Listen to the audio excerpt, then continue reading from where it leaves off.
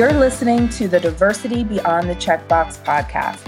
I'm your host, Jackie Ferguson, certified diversity executive, writer, human rights advocate, and co-founder of the diversity movement.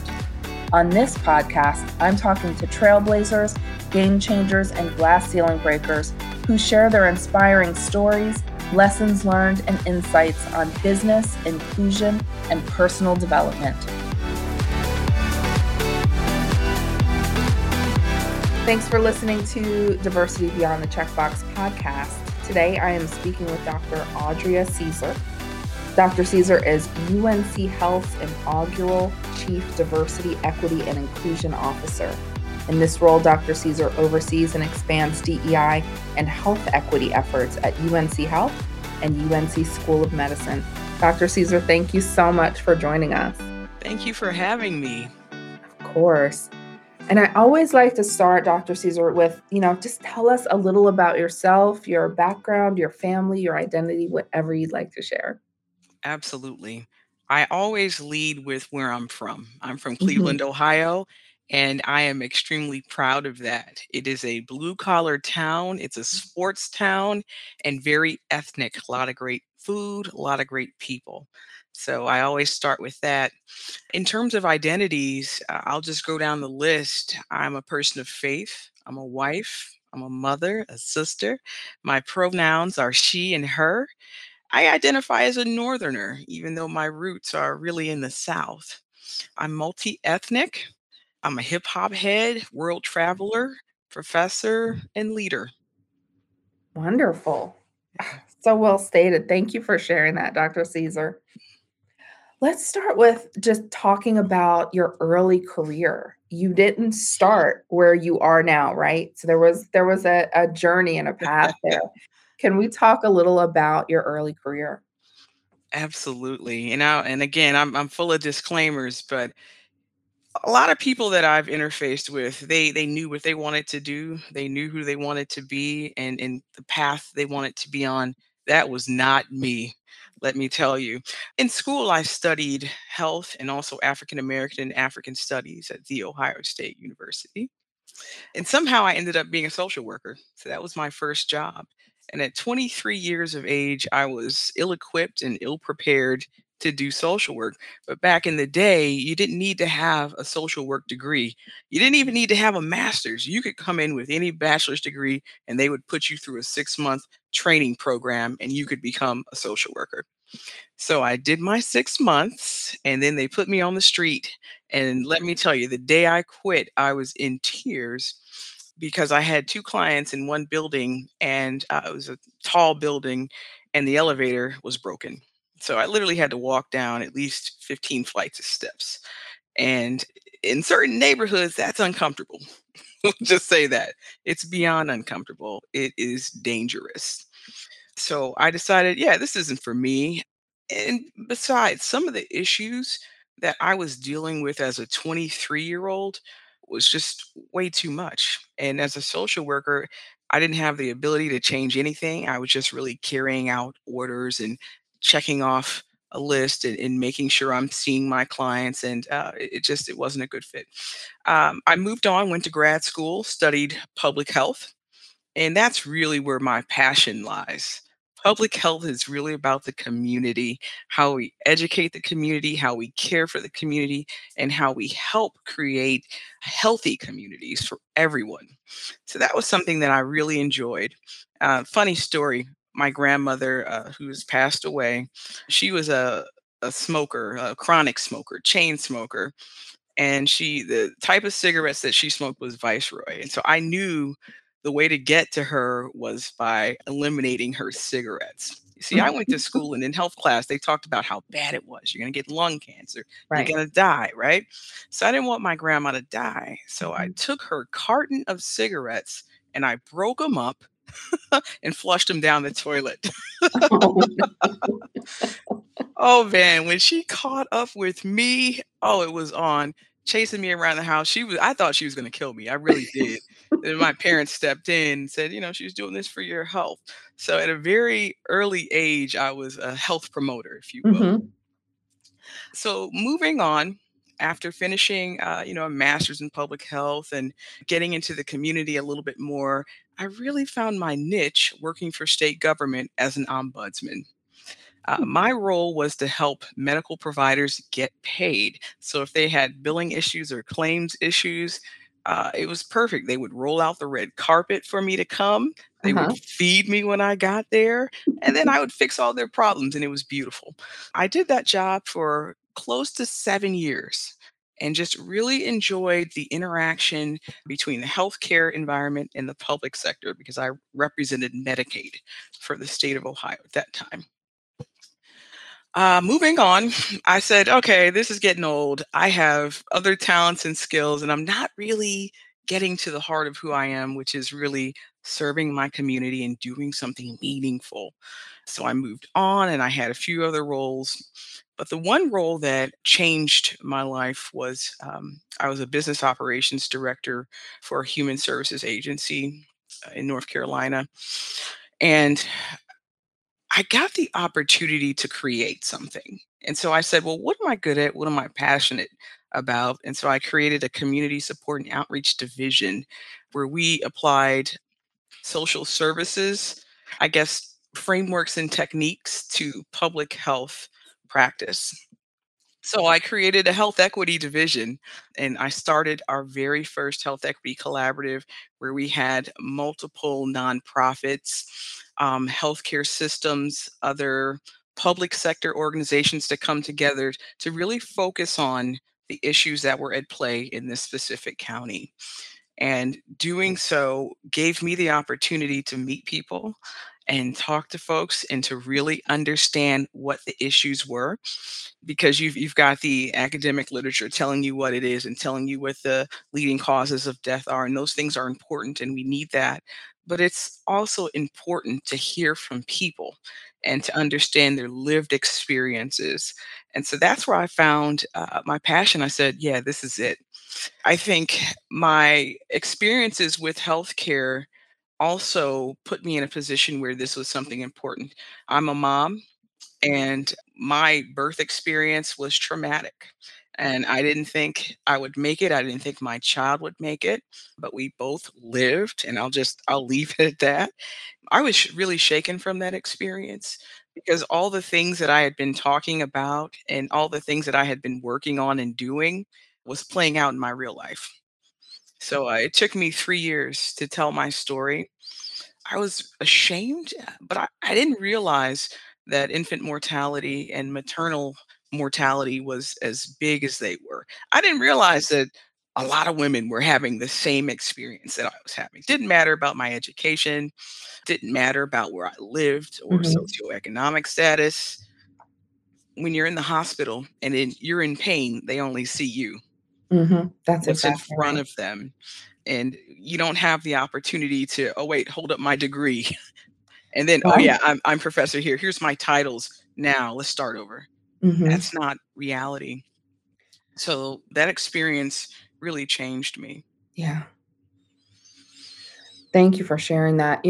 Just to dig into that for a moment, one of the things that I think overall people believe, or that's the narrative that's told to us, is there are these disparities because we don't have the education, or we don't have we're eating bad foods, right? Or we're not making exercise a priority, and it puts the onus on the patient, right, on the individual rather than on the system. But let's talk, Dr. Caesar, about some of the inequities that exist in healthcare in particular. And then, I always think of Serena Williams and her experience, right? If you think about all of the things, the narrative that we're taught about why there are these disparities, right? Which is never an issue with the system, right? It's always an issue with the individual.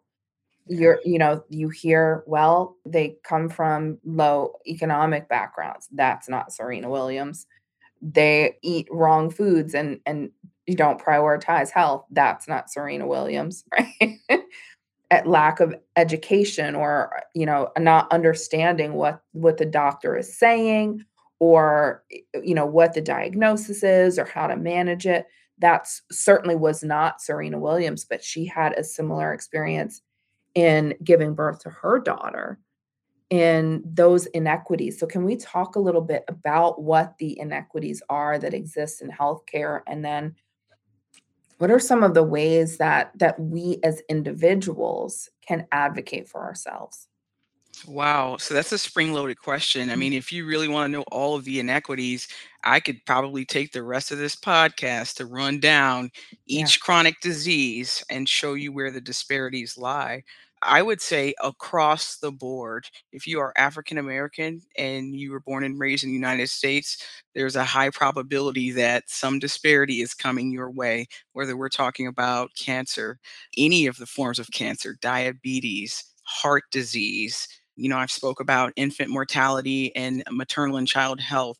All of those areas are disparities, but I think it's really more important to talk about why those disparities exist. And one of the things that I'm really passionate about is educating medical students on some of the myths out there. So, I'll start with this. It's important to debunk these myths about who people of color and persons who have different abilities, who they are, and the stigma attached to them, because there's this internal bias that people experience. And one of my favorite scholars on the subject is Dr. Bryant T. Marks, and he says, if you live in America and you have a brain, you have bias. That's right. So what we don't look at as frequently are the doctors who are doing the educating, so the faculty, Mm, and they pass down some of these thoughts and beliefs that they've had for years and years and years down to their students, and their students execute it. One example is pain management. It's mhm, a long-standing myth that African Americans don't feel pain as worse as whites. right. It's a myth, but it's still being taught in some places. So we have to make sure we call out those different myths and debunk them and say, hey, look, you have to see people as people. If we look at genetics and DNA, there's only 0.1%, I believe it's 0.01% that differentiates us. So that 0.01% accounts for our hair, our eyes, skin tone, and variations in our features. So biologically, a lot of the things that are being taught are just incorrect. Another thing that I want to talk about as it relates to disparities are historic inequities. So, when a person that comes in speaking another language comes into the healthcare system, we don't have the services that they need in their preferred language. And that's something that we should at this point with all the civil rights laws. But let's think back even further with African Americans. When we talk about historical inequities, we think of Tuskegee, right? That's the biggest one. That's the first one we think of. But in reality, these types of inequities and injustices have been happening long before the Tuskegee study. If you go back to slavery, Dr. J. Marion Sims, and you may have heard the story where he's the father of gynecology, and he developed a speculum, but he also did the majority of his testing, if not all of his testing, on slaves without anesthesia. So all of these stories, if you think about the Innovid story, all of these things that I've read in great books like Medical Apartheid and Just Medicine, they highlight so many inequities that I didn't realize existed. Mm, And it scares me, yeah. and I'm a person in medicine, Mhm. and it scares me. Thank you for sharing that, Dr. Caesar. It's so important that we learn the truth about these things that exist in our society because we're not taught that, right? We're just taught the rhetoric or taught what someone else thinks or thought or whatever, but it's certainly not what the truth is of our history and the history of the United States. And so it's important to, spend some time with that because that certainly has long-reaching effects into healthcare now, right? And so that's so important. I appreciate that. As we think about advocating for ourselves as people who are underrepresented or marginalized, what are some of the ways, Dr. Caesar, that you recommend that we do that for ourselves? Yeah. I'm going to say vote. Mm, The most important thing that you can do is to vote. okay. And not just for presidential elections, but for local government, city, townships, counties. These are the folks that are creating laws and, in some cases, barriers that prevent you from having the quality of life that you deserve. So, vote. That's the first thing you can do to advocate for yourself. The second thing you can do is to be informed. With the internet, there's a lot of different sites out there that if you have a question, you can probably research what it is. Oh no, I have a left flank pain. Let me Google it. Don't do that in lieu of going to your doctor. Go to your doctor, but at the same time, if you're looking at CDC, NIH, or other reputable sources like Mayo Clinic, Cleveland Clinic, they're going to give you some good tips and good information and give you some good questions to ask your provider when you go to see your doctor. There's no reason for us to go in and not be informed about what our options are. Not in this day and age, because Absolutely. information is readily available. Another thing you can do is find folks either in your church, your community that understand this. There's always somebody that knows a little something about something, whether it's a midwife or, a nurse. Find people who are in healthcare, if possible, and talk to them. It's these relationships. Every church I've ever been to has a nursing ministry, Okay. Yeah. and they're doing health equity work and health education work. That's a good opportunity to get informed. In addition to that, at UNC Health, we have patient advisory boards. So we invite the community in to help us do better and be better. And that's something I'm really proud about. We also have opportunities for folks to volunteer with us in our food pantry, which is, I'm proud to say, it's 100% staffed by volunteers. Wow. It's those types of initiatives that can also help you get informed. So, I mean, those are the things that I recommend. That's so smart, and I appreciate that advice. Another thing, Dr. Caesar, just to touch on is what I find, especially for older people who are culturally diverse, they take the information oftentimes, but they don't ask questions right then and there of their providers.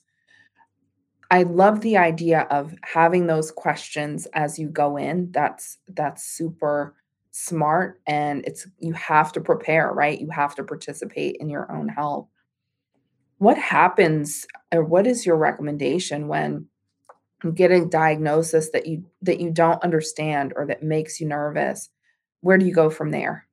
Hmm. Oh, that's difficult. So, usually, I recommend taking a loved one or a family member with you. When you get a diagnosis that is difficult, it's hard to process in that moment what is happening. So being able to, one, take somebody with you who can also hear what you're hearing, but then also ask questions when you're not able to ask questions is going to be important. It's also important to forge a good relationship with your clinician. If that clinician rubs you the wrong way, that's not the right one for you. And if that person isn't feeding you with information, particularly resources and support, immediately, that's not the right person for you. You've got to find a doctor who is going to meet your needs and isn't in a rush. So for any of our, the elderly patients that come in, always have a family member, a loved one, somebody who is trusted to be there with you. Absolutely. Right. That's such good advice. I appreciate that. Dr. Caesar, let's talk a little about your current work. What makes the work you're doing now personally meaningful? Yeah. So When I arrived at UNC Health a year ago, there were lots of things happening, pockets of great work in the research space, also happening in our human resources department around diversity. And one of the things that I came in and said I want to change is that our focus shouldn't be on diversity. Our focus should be on equity and inclusion.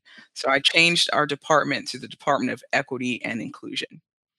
And a lot of folks said, "Oh, that's not a good idea. Why isn't diversity front and center?" Diversity has been front and center. We're diverse as an organization, but equity is about closing the gaps. And we have gaps at the leadership level. We have gaps in some of our provider ranks, and we have gaps in even some of our frontline jobs. So we want to make sure that we diversify across the board, and that's really equity. We wanna make sure that we pay people appropriately, Hmm. right?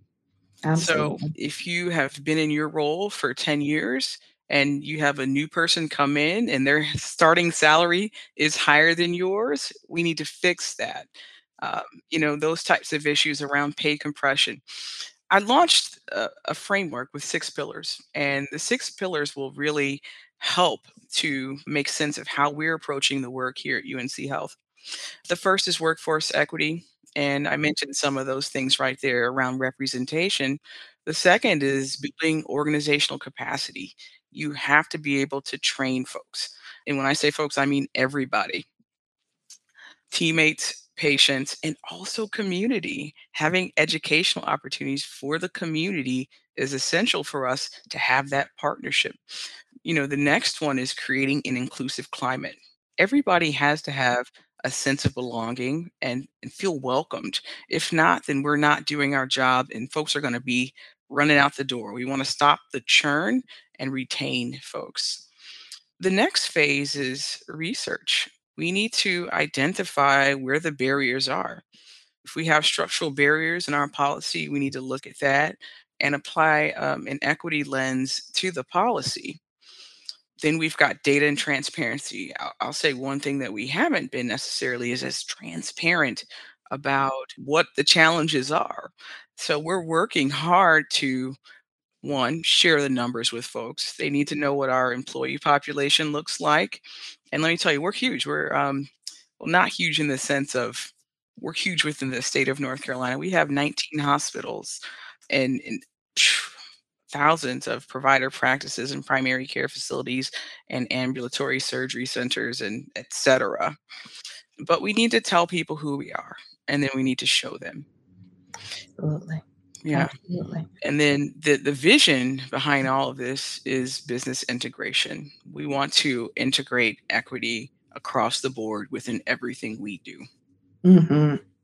That's so important. And Dr. Caesar, you said when at the beginning of this question, you start with equity and inclusion because you have to lay the foundation for diversity. A lot of times, because you often hear diversity, equity, and inclusion, you think you start with diversity. Diversity is here. It's just a matter of, are you providing the environment to attract diversity within your organization, and not only attract but retain?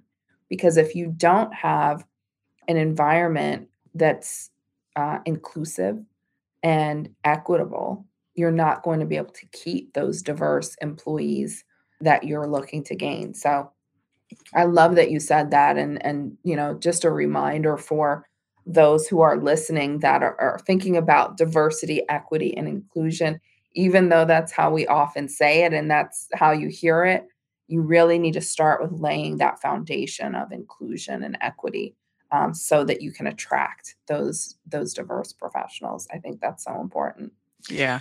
I like to say elevating diversity through equity and inclusion. That's Yeah. another way to say it. Hmm. So yes, I love that. Elevating diversity through equity and inclusion. That's great. And then you mentioned transparency, and I think that's such an important part of the puzzle, but one that, no matter what your industry, that's a little bit scary for leaders, right? To share where you are on the journey, where some of your missteps have historically been, and what you're doing to address those things. Historically, it professionally, we're it's set to be, I've got the answers, everything's great, right? We're doing fine, don't worry. But in providing that transparency, it creates a level of trust with your employees Yeah. and with your clients and your customers and consumers that you didn't have before. And that's something that's very important to our society today, is to have that relationship of trust no matter what your industry is. And transparency is one of the ways to get to that. So that's such great advice, and I appreciate that. It's hard not to be transparent when the data speaks for itself. And so if we don't put it out there, a lot of what we have from billing data is open source. You can find out what the disparities are. You can find out what our quality scores are. All of that is public information. A lot of people don't know what's public information, but we want to package it in a way that's easy for you to access and that you understand. I want patients to understand where we are and what we're trying to do, and then being honest with ourselves about who we are. That's what speaks to our mission, and our mission is to serve North Carolinians and to be the state's healthcare system. And so we embody that and we want to do it. So just the transparency piece is about truly being that for North Carolinians. Absolutely. Dr. Caesar, can you share some of the programs that you're currently working on, what you're excited about working on? Yes, I am really excited about our community division. We just launched it this year back in July. And our goal is to take our community relationships a step further. In the past, we've done outreach, which is showing up at different events, maybe giving out, the swag, UNC Health gear, that sort of thing. Mhm. And also with our philanthropic efforts, which are outstanding. But now we need to partner truly with the community. We need a seat at the table. There are community health assessments that happen, and we might be there at the meeting, but we're not actively contributing to the solution. And we're not actively sharing resources that we might be able to do a better job at some areas than some folks, like research. We're an academic medical center, we are a research engine. So we have the opportunity to say, hey, we have these resources. Community members, let's partner with you. Nonprofits, let's partner with you. Health departments, let's partner with you. And let's focus on one thing together to have that collective impact. That's where we want to be in community. That is essentially health equity. Health equity happens in a local context. It doesn't happen. We got three priorities for the state. That's not how it happens. Every community has different challenges and different barriers. We want to be able to look at our footprint of all of our hospitals and say, what are those very specific challenges in that specific area surrounding that specific hospital? And then start to approach it with community. So we're building a team right now who can do that.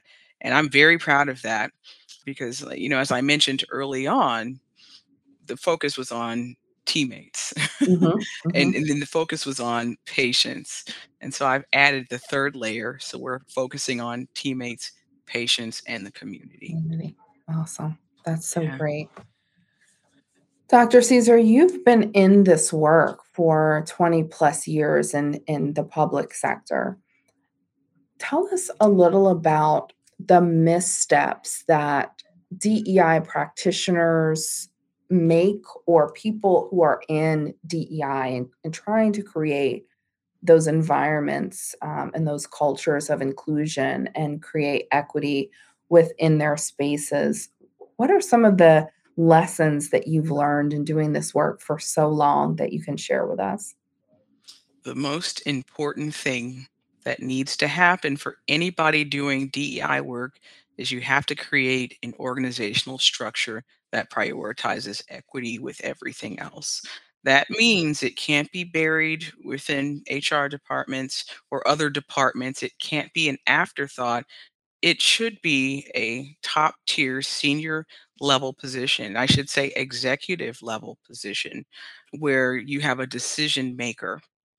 Otherwise, it will be buried and you'll be doing celebrations and events and not really getting to the root of the problems and not really dealing with the structural barriers. That's the first misstep.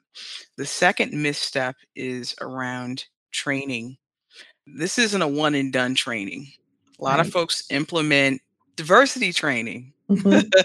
but they don't outline clear objectives on what they want staff to learn from the training. I'm very specific about what I want our clinicians to take away, our teammates, and our leaders to take away from this. And then we want you to put it into practice. So we ask you to complete an attestation on what you've implemented over the past year based upon the training. You have to have that level of accountability just like you would anything else. For accreditation, audits, everything else, there are clear steps and there's a criteria for what we need to accomplish. We need to apply that same level of accountability with equity and inclusion. I love that. Thank you so much. Mhm. Dr. Caesar, there's a significant amount of emotional labor in doing this work and a need for external support and battling these inequities that exist, especially when people don't believe that there are inequities, right? What does it take to do this work? What's the personal toll and how do you navigate that? Yeah, the personal toll is tremendous. And while we talk a lot about training for others Mhm. as diversity practitioners and diversity leaders, we ourselves have to be trained to identify our triggers and identify the things that put us in a place where we can't do the work or where we are debilitated by what we're seeing. Another thing is make sure you have people like you somewhere that you can sit down and share this experience with. Being a person of color in an all white environment is probably one of the most challenging places to be and places to negotiate and navigate. So you need to be able to step away and to find people who are like you to share your experience and I always say commiserate. Sitting and sharing what's going on in your world, because that is just so therapeutic. I'll tell you, when George Floyd happened back in 2020, the killing of George Floyd, a lot of people were grieving. But for me at that time, I was working in city government. I didn't have time to grieve. I had to put a plan into action.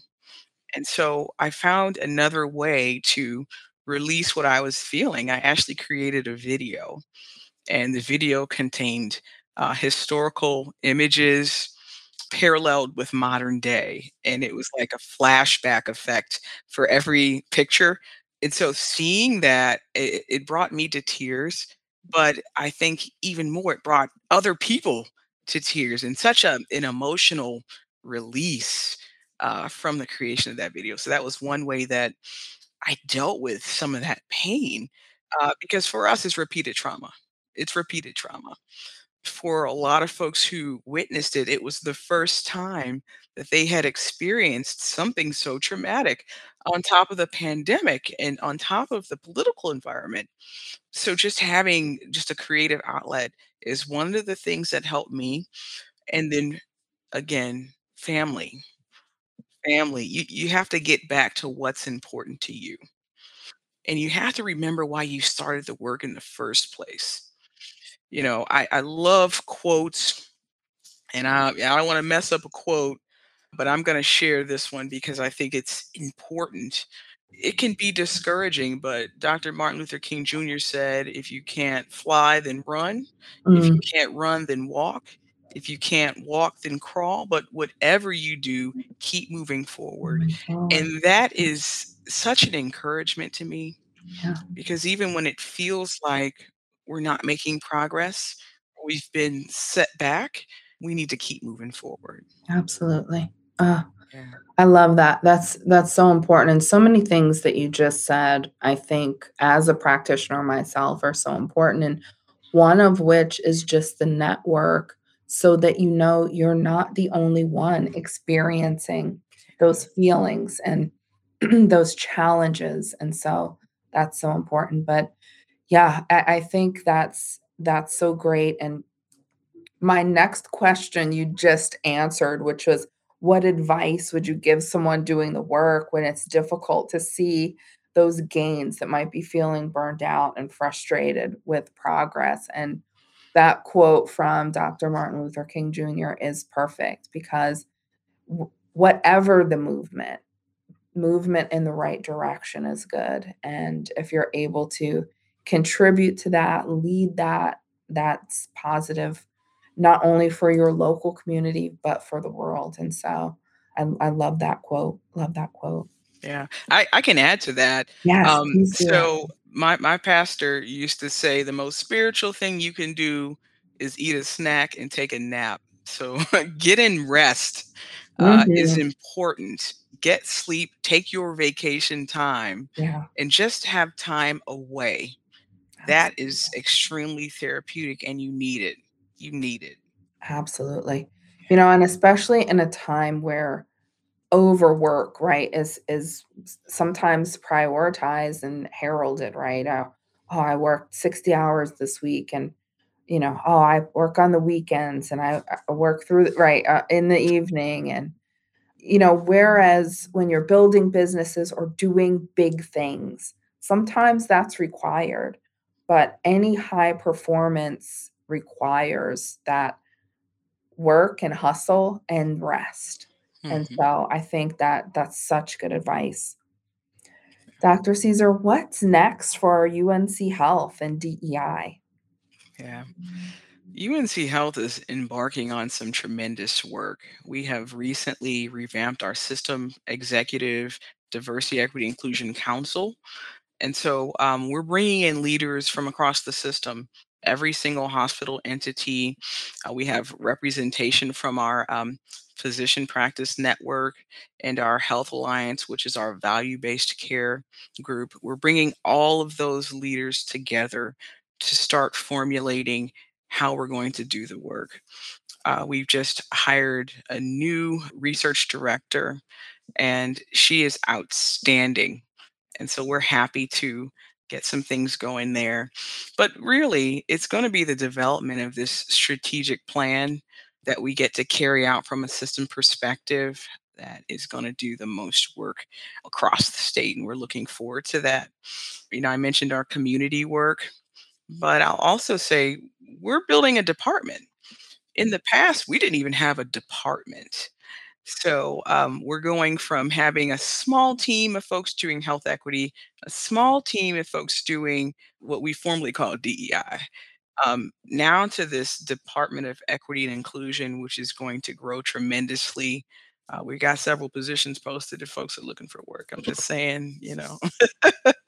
um, but the department is designed to be consultants. We're going to be consultants to help you with your equity action plans. We do a survey every year around climate related to equity and inclusion. That data is so rich and so tremendous. It's going to inform what we need to do internally and externally.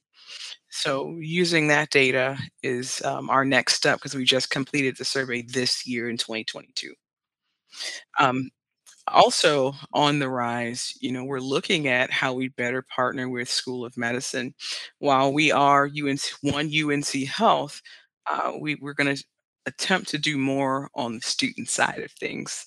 We think of healthcare system, but there's also the school, and we want to support those efforts. And we've got a really great leader over the School of Medicine diversity team, and so I'm real excited to partner with them and to help them create the new reality. It really starts with our young people and our students and our new docs.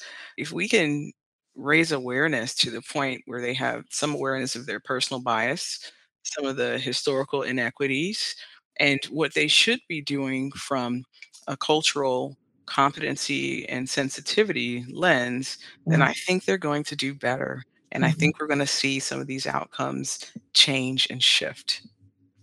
Absolutely. That's so great, and, again, you said this as we started the conversation, but infusing equity and inclusion into every part of the organization is so important. That's so fantastic. Dr. Caesar, what is the message that you wanna leave with our listeners today? Yeah. I want to leave a message of hope.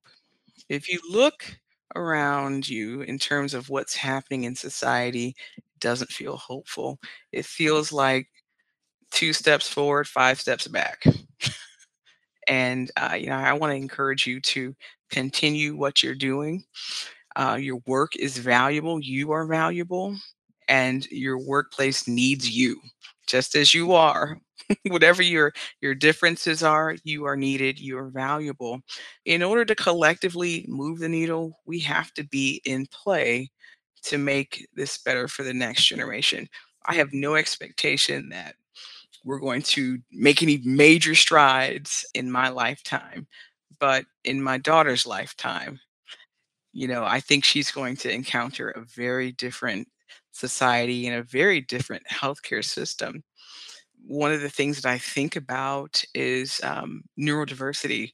We have persons in our family with ADHD and autism. How do we create a workplace that is welcoming to those folks? How do we look at differences that includes white people, specifically white men? I never hear that in the conversation, but it needs to happen. That's how you reframe the language of diversity. And that's again one of the reasons why we're moving away from that and focusing on equity. Equity is for everyone. Absolutely, Inclusion is for everyone. for everyone. That's exactly right. So I would just leave it there. Dr. Caesar, thank you so much. This has been such a great conversation, so enlightening, so many great insights. Thank you for spending some time with me today. My pleasure. Thank you for having me.